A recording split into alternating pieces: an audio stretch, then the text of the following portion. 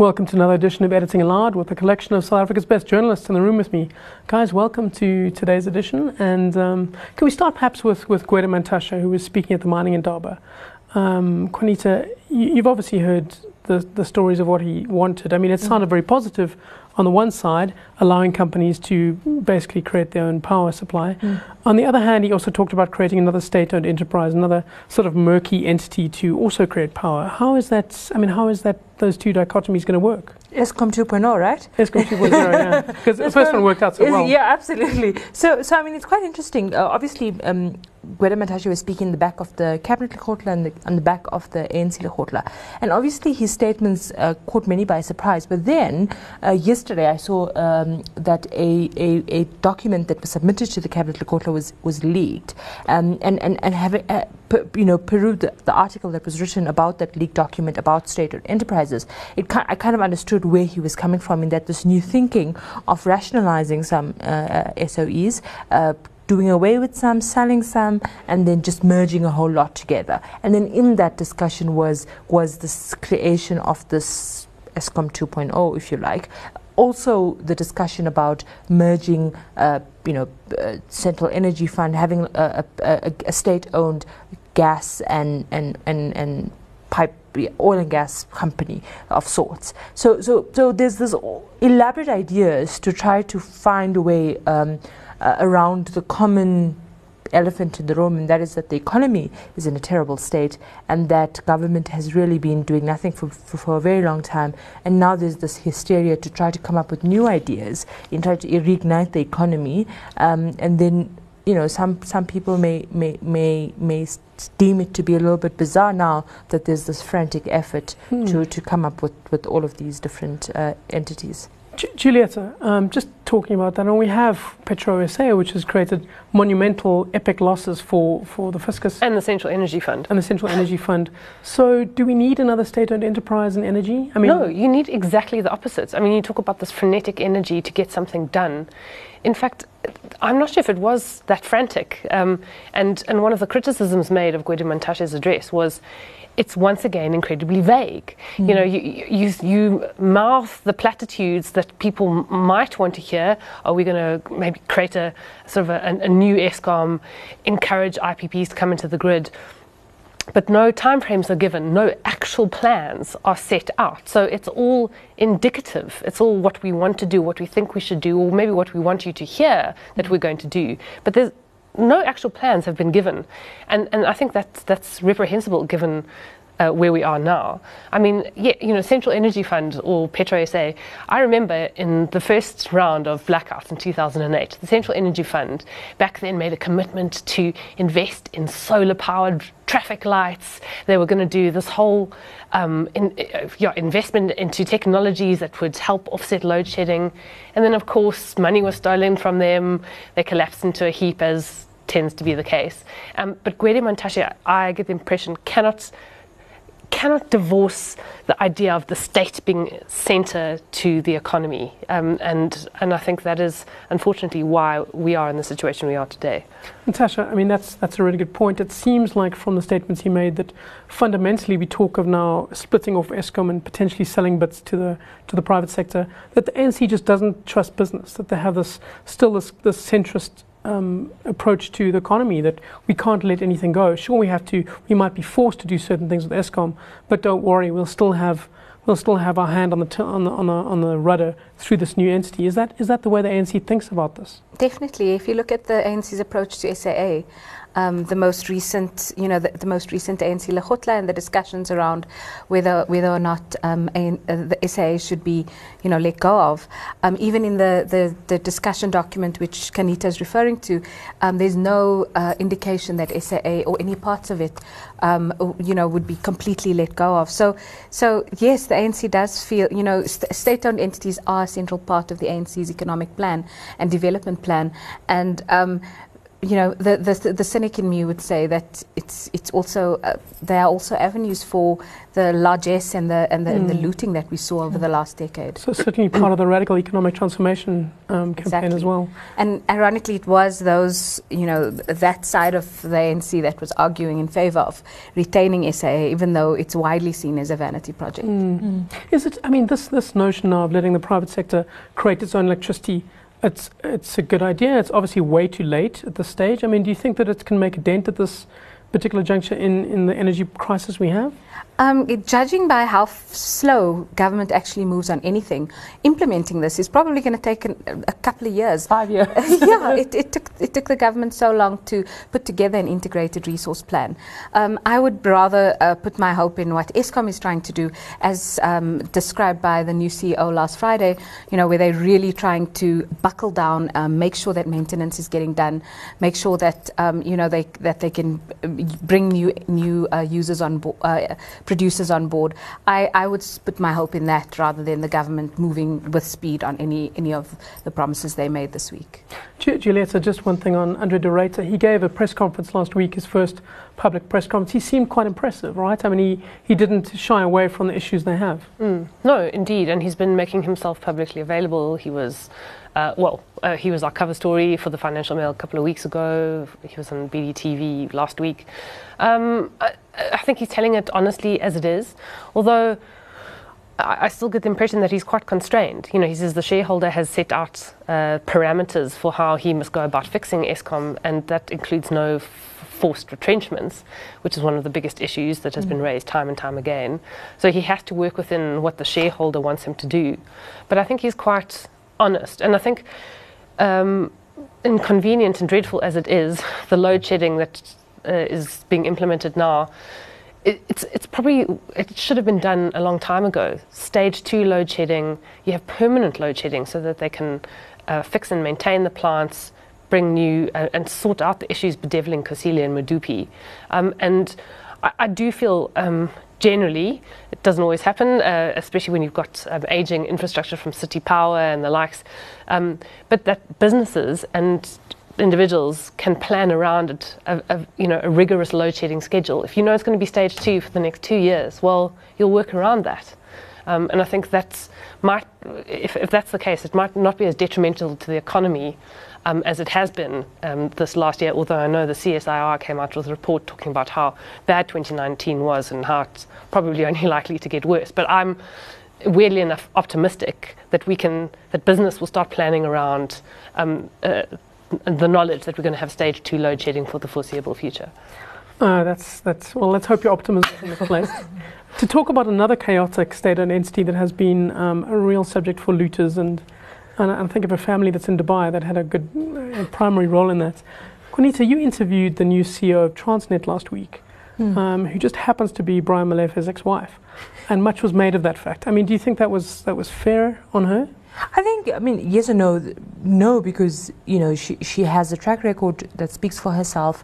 She was a public servant in the Mbeki era, the whole Director General of the Department of Public Enterprises. So, I mean, you know, we should separate that. But I do think that she raised an interesting issue, and that is, you know, possible conflict, where she says, you know, people might say that there's still ongoing investigations in Transnet which may or may not implicate, and we know, implicate Brian Molefe, and so she wants to sort of put herself at her arm's length, told the board, set up a team that deals with investigations so she doesn't have to deal with investigations.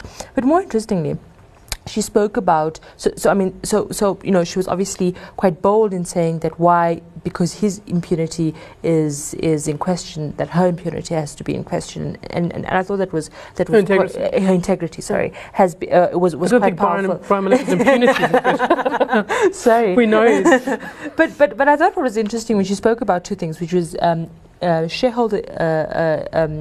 Sort of, you know, coming in and the influence, the shareholder, which is obviously the minister and government. And what she's saying is that she really sticks by the principle that if you want to give me an instruction, give it to me in writing. So that kind of interference, I think, is something that she was on the other side. She was in public enterprises before, so she kind of knows how to anticipate this thing. And I think that will be an important thing to watch. How much does she allow government interference in Transnet? And the second thing is, her saying that the rail business is a big part of Transnet. It's 80% of its revenue, yeah. and so it has to be sustained. So I thought that was quite interesting. She's obviously optimistic, and I think that what we can do really, because I mean we've seen the bottom of the barrel, just to give her the benefit of the doubt, really. But I hope it's not a case of of us giving her a benefit of the doubt only on what she says and nothing on what she does. And I think that the jury's out on whether she's able to really turn around Transnet. Talking of her ex-husband, the public protector, Thuli Madonsela, the former public protector, had much to say about him.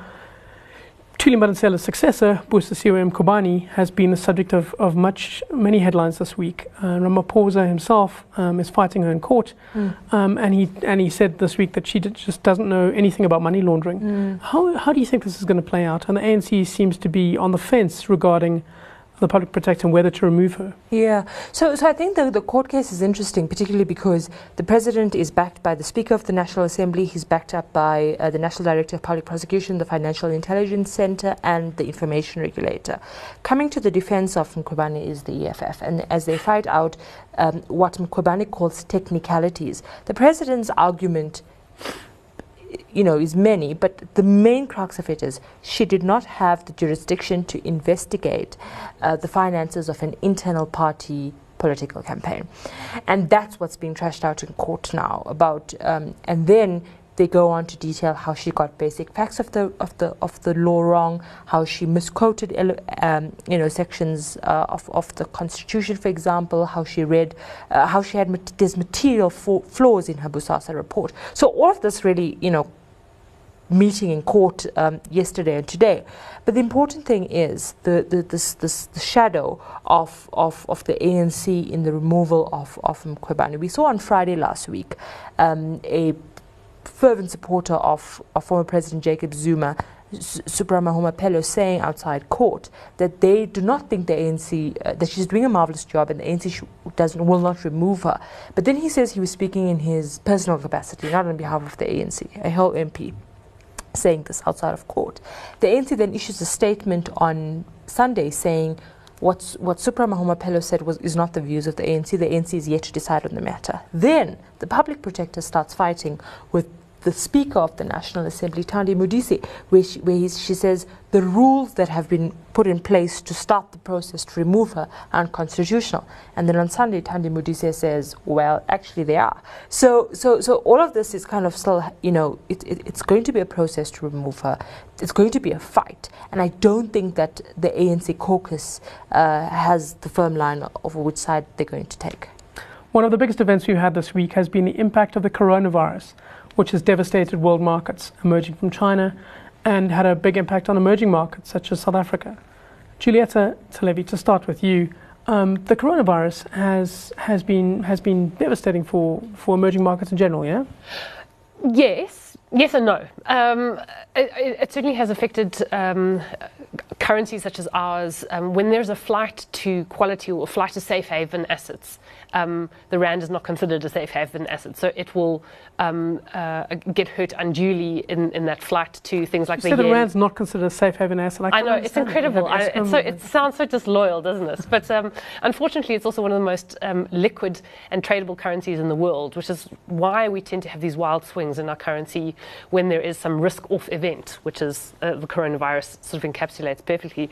But I picked up a really fascinating article in the FT today, and it talked about the national team in China.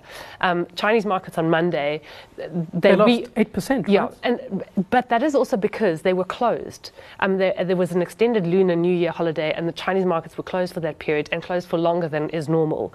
So there was always that pent-up selling, a little bit like what happened on Tonga's share price when it reopened after months of suspension. So that pent-up selling, that's why it looked so extreme, and that's why it did drag world markets down. And then, of course, on Tuesday, world markets rallied again, including our own. But the FT talks about this national team, the cavalry in China, big insurers that actually are prepped and ready to come in and support markets. So they had about $14.3 billion in their arsenal if things should go really pear-shaped, and we saw in 2015 Chinese stock markets cracked, they were there to come in and support and buy Chinese stocks. So, you know, the hand of the Chinese government is everywhere, and it's in stock markets too, which is quite fascinating, and maybe is why you haven't seen maybe a worse sell-off in Chinese markets and therefore emerging markets at large. The coronavirus itself, Catherine, you've written a lot on health. Do you feel that there is much to fear in terms of the coronavirus, firstly being particularly pernicious, as people expect, and then spreading to Africa and South Africa specifically? Look, I think they're expecting it in South Africa. They're expecting it in Africa. It's looking more and more likely that they can't control it in China. And today there have been more cases announced in Singapore and Malaysia that are coming from people already infected. They're not coming from people who've gone to China. So it will come here. If you as an individual were unlucky to get it, you have about a 99% chance of surviving it. So as an individual, you don't really need to panic. It's got about a 2% fatality rate. But because they think there's so many undetected cases, that fatality rate is overestimated. So it's probably around 1% or less. So unless you're old or sick or suffering from uncontrolled TB or diabetes, you're not going to die of it. But yes, it will come to Africa because it seems more and more likely that it's spreading around the world and it'll become like flu, like a pandemic. But, I mean, Natasha, we've had these global viruses come here before and create something of a disastrous impact, given the fact that our health system is in such chaos, the public health system. Do you think we have the ability to withstand more chaos in our health sector? You've recently visited a public hospital. You know how disastrous it is. Yeah, no, I don't think our health, our public health sector is equipped. I mean, Catherine would probably know, know the area better. But from what I've seen, setting up a call center is hardly going to, really thwart any potential outbreak. And also, what about our big airports? I don't see much being done in the airports. I mean, people are reporting that they're coming in and out unchecked through our customs on social media. So that concerns me. So, Catherine, do you think overall, I mean, not much to fear then? So, first of all, there are a lot of misconceptions. Temperature screening. Mostly in this room, right? Everywhere, especially on Twitter. Thanks to Musi Mamani.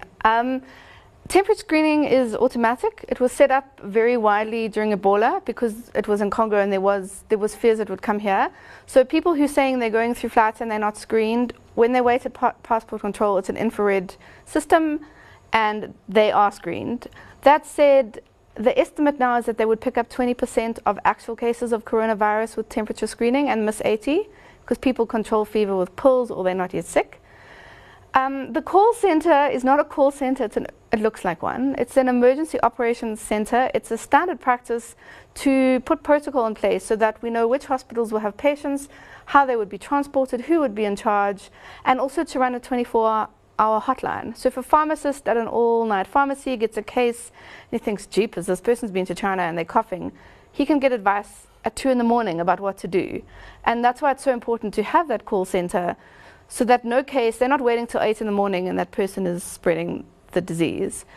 And this would be a government-run call center? No. This is run by the NICD. The very people who discovered Listeria when people like Tiger Brands had not disclosed that they knew it was in the factory.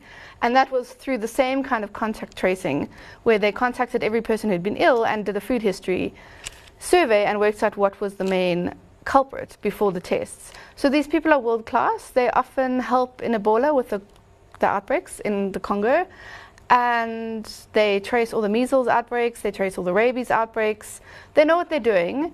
They've tested to date 71 samples from across Africa for the virus. It's really important to detect it when it gets here to the continent. They've all been negative.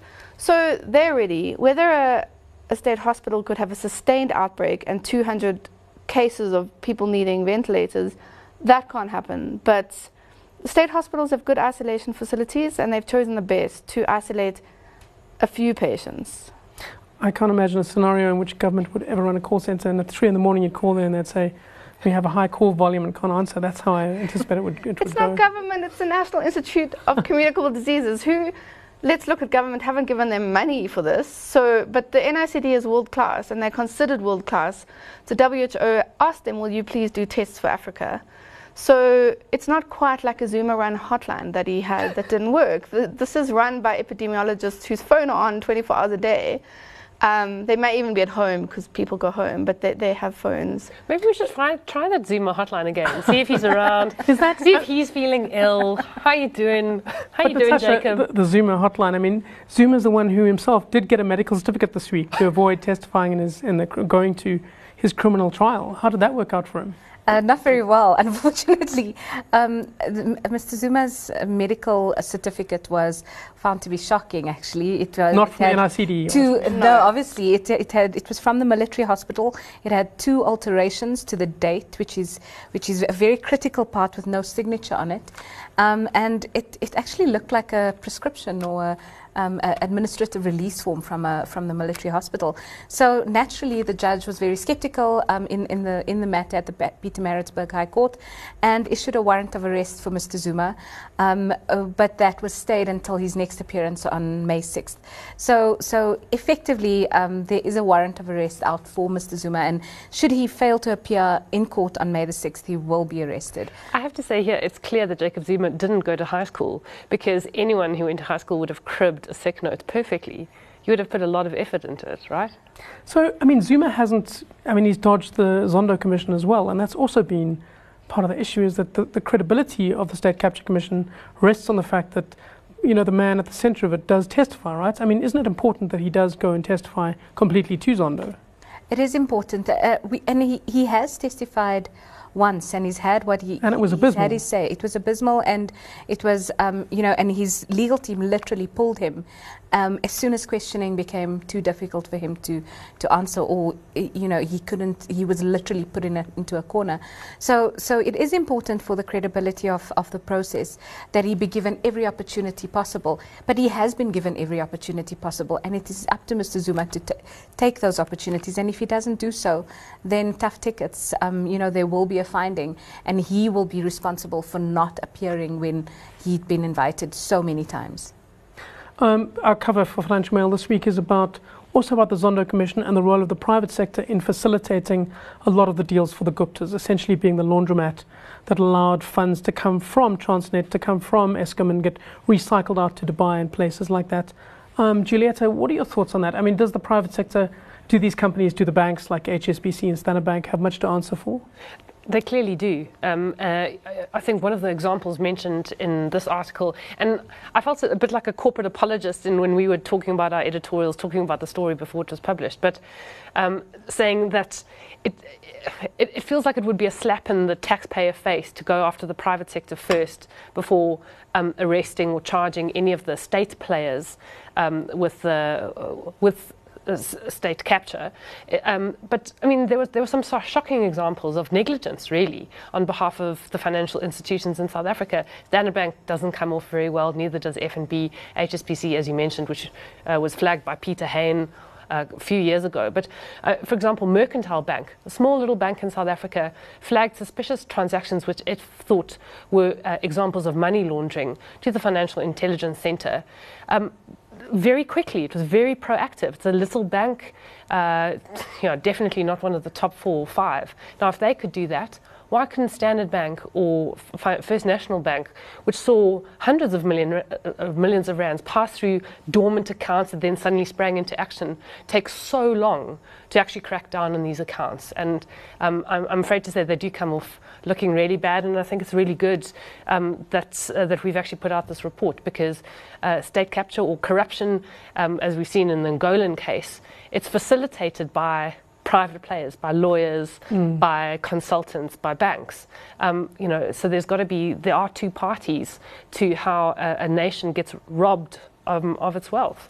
Natasha, that's a good point. As a last point for the show, you've written a lot about Bain Capital being one of them. This group, this non-profit, Open Secrets, has now lodged the submission with the Zondo Commission, asking that Zondo subpoenas these 8 companies and ask them to answer specific questions in terms of accountability. Do you think that'll happen? Do you think that'll provide greater illumination on the subject? Zando he's already had some of the banks in, he's already had some of the consultants in, but I definitely think he needs to subpoena more of them. Bain had vowed that it will appear and that it will submit to the Zando Commission after the Nugent inquiry 2 years ago, but it has not done so yet. So I definitely think that the Zando Commission is going to go that route. He indicated as much even in our interview with the Financial Mail at the end of last year. Great, guys. Well, thanks a lot for joining us this week, and join us again next week for some more illuminating discussions on the issues of the week.